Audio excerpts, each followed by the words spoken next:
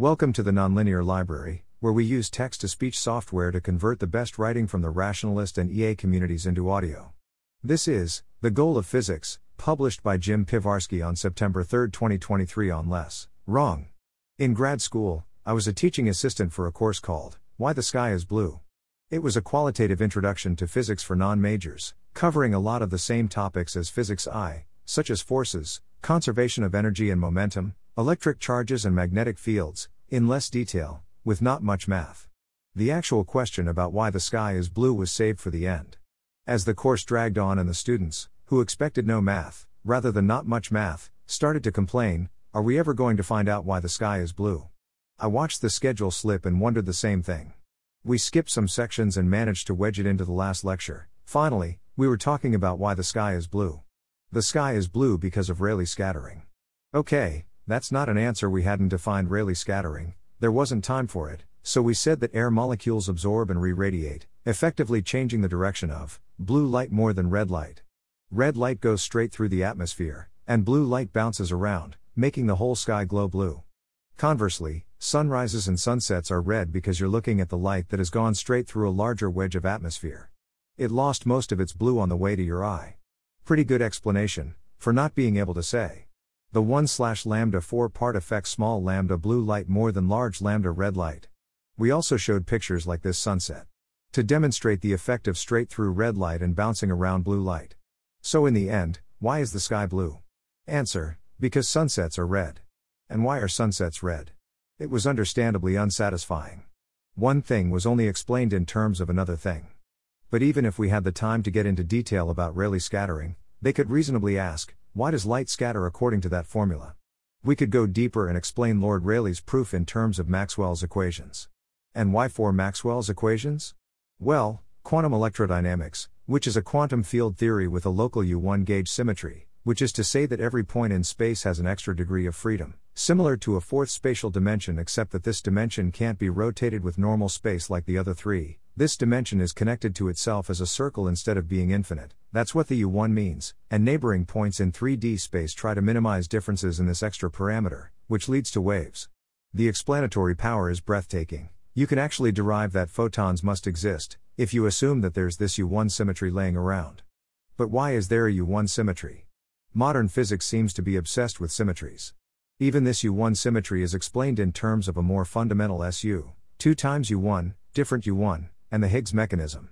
Physicists seem to be holding their tongues, avoiding saying, this is the most basic thing, by saying, this one thing is actually a manifestation that other thing.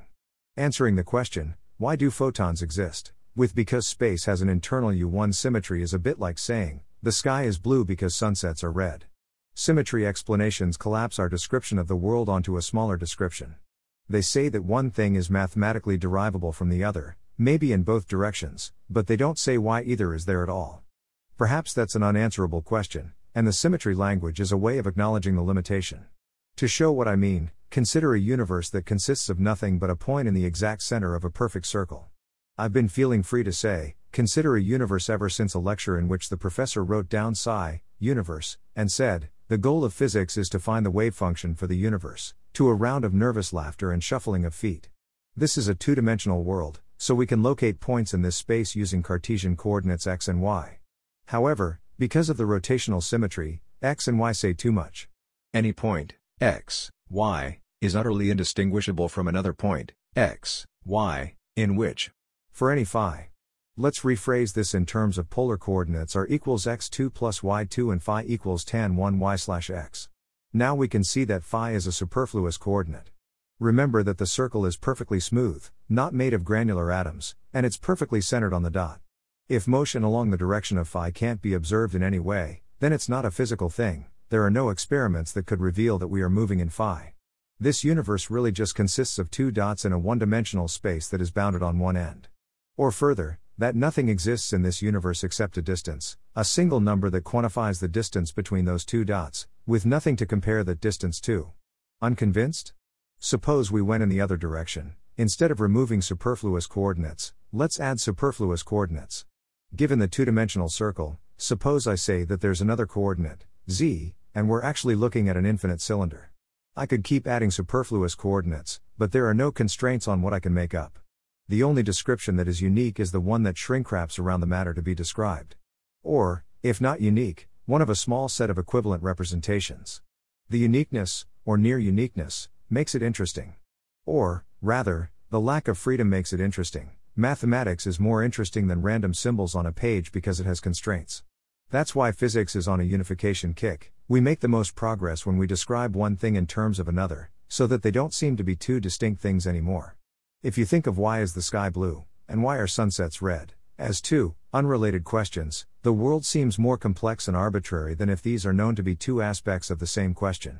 This comes back to a previous post, in which I argued that causes, and reasons why in general, are a different thing from physical reality.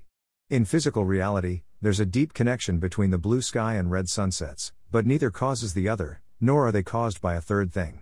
Even though it's conventional to say things like, the blue sky and red sunset are both caused by Rayleigh scattering, this sentence doesn't make sense if we take it literally. Literally, that would mean, without Rayleigh scattering, there would be no blue sky or red sunset. For an exclusive cause, modify as necessary for probabilistic and multiple causes. We would imagine a world with Rayleigh scattering and a world without Rayleigh scattering, and only the world with Rayleigh scattering has a blue sky and red sunset. That would be fine if we didn't think any further about how no Rayleigh scattering would imply that Maxwell's equations are wrong, assuming the mathematical derivation has no errors, and a world with something different from Maxwell's equations would be a very different world. These things might have been imaginable when physics was in its infancy, before so many connections between things were found that modifying one thing implies changes in many other things, except at the frontiers, like extremely high energies or strong gravitational fields. But now that we're at this point, in which everything seems to be derivable from the Standard Model and general relativity, there isn't much wiggle room, except at the frontiers where these two theories are expected to not apply. Nevertheless, it is meaningful to talk about causes, particularly in realms that are less well understood, such as human behaviors. This is why I separate talk about causes, and other reasons why, from what really happens, and put them in different reality boxes.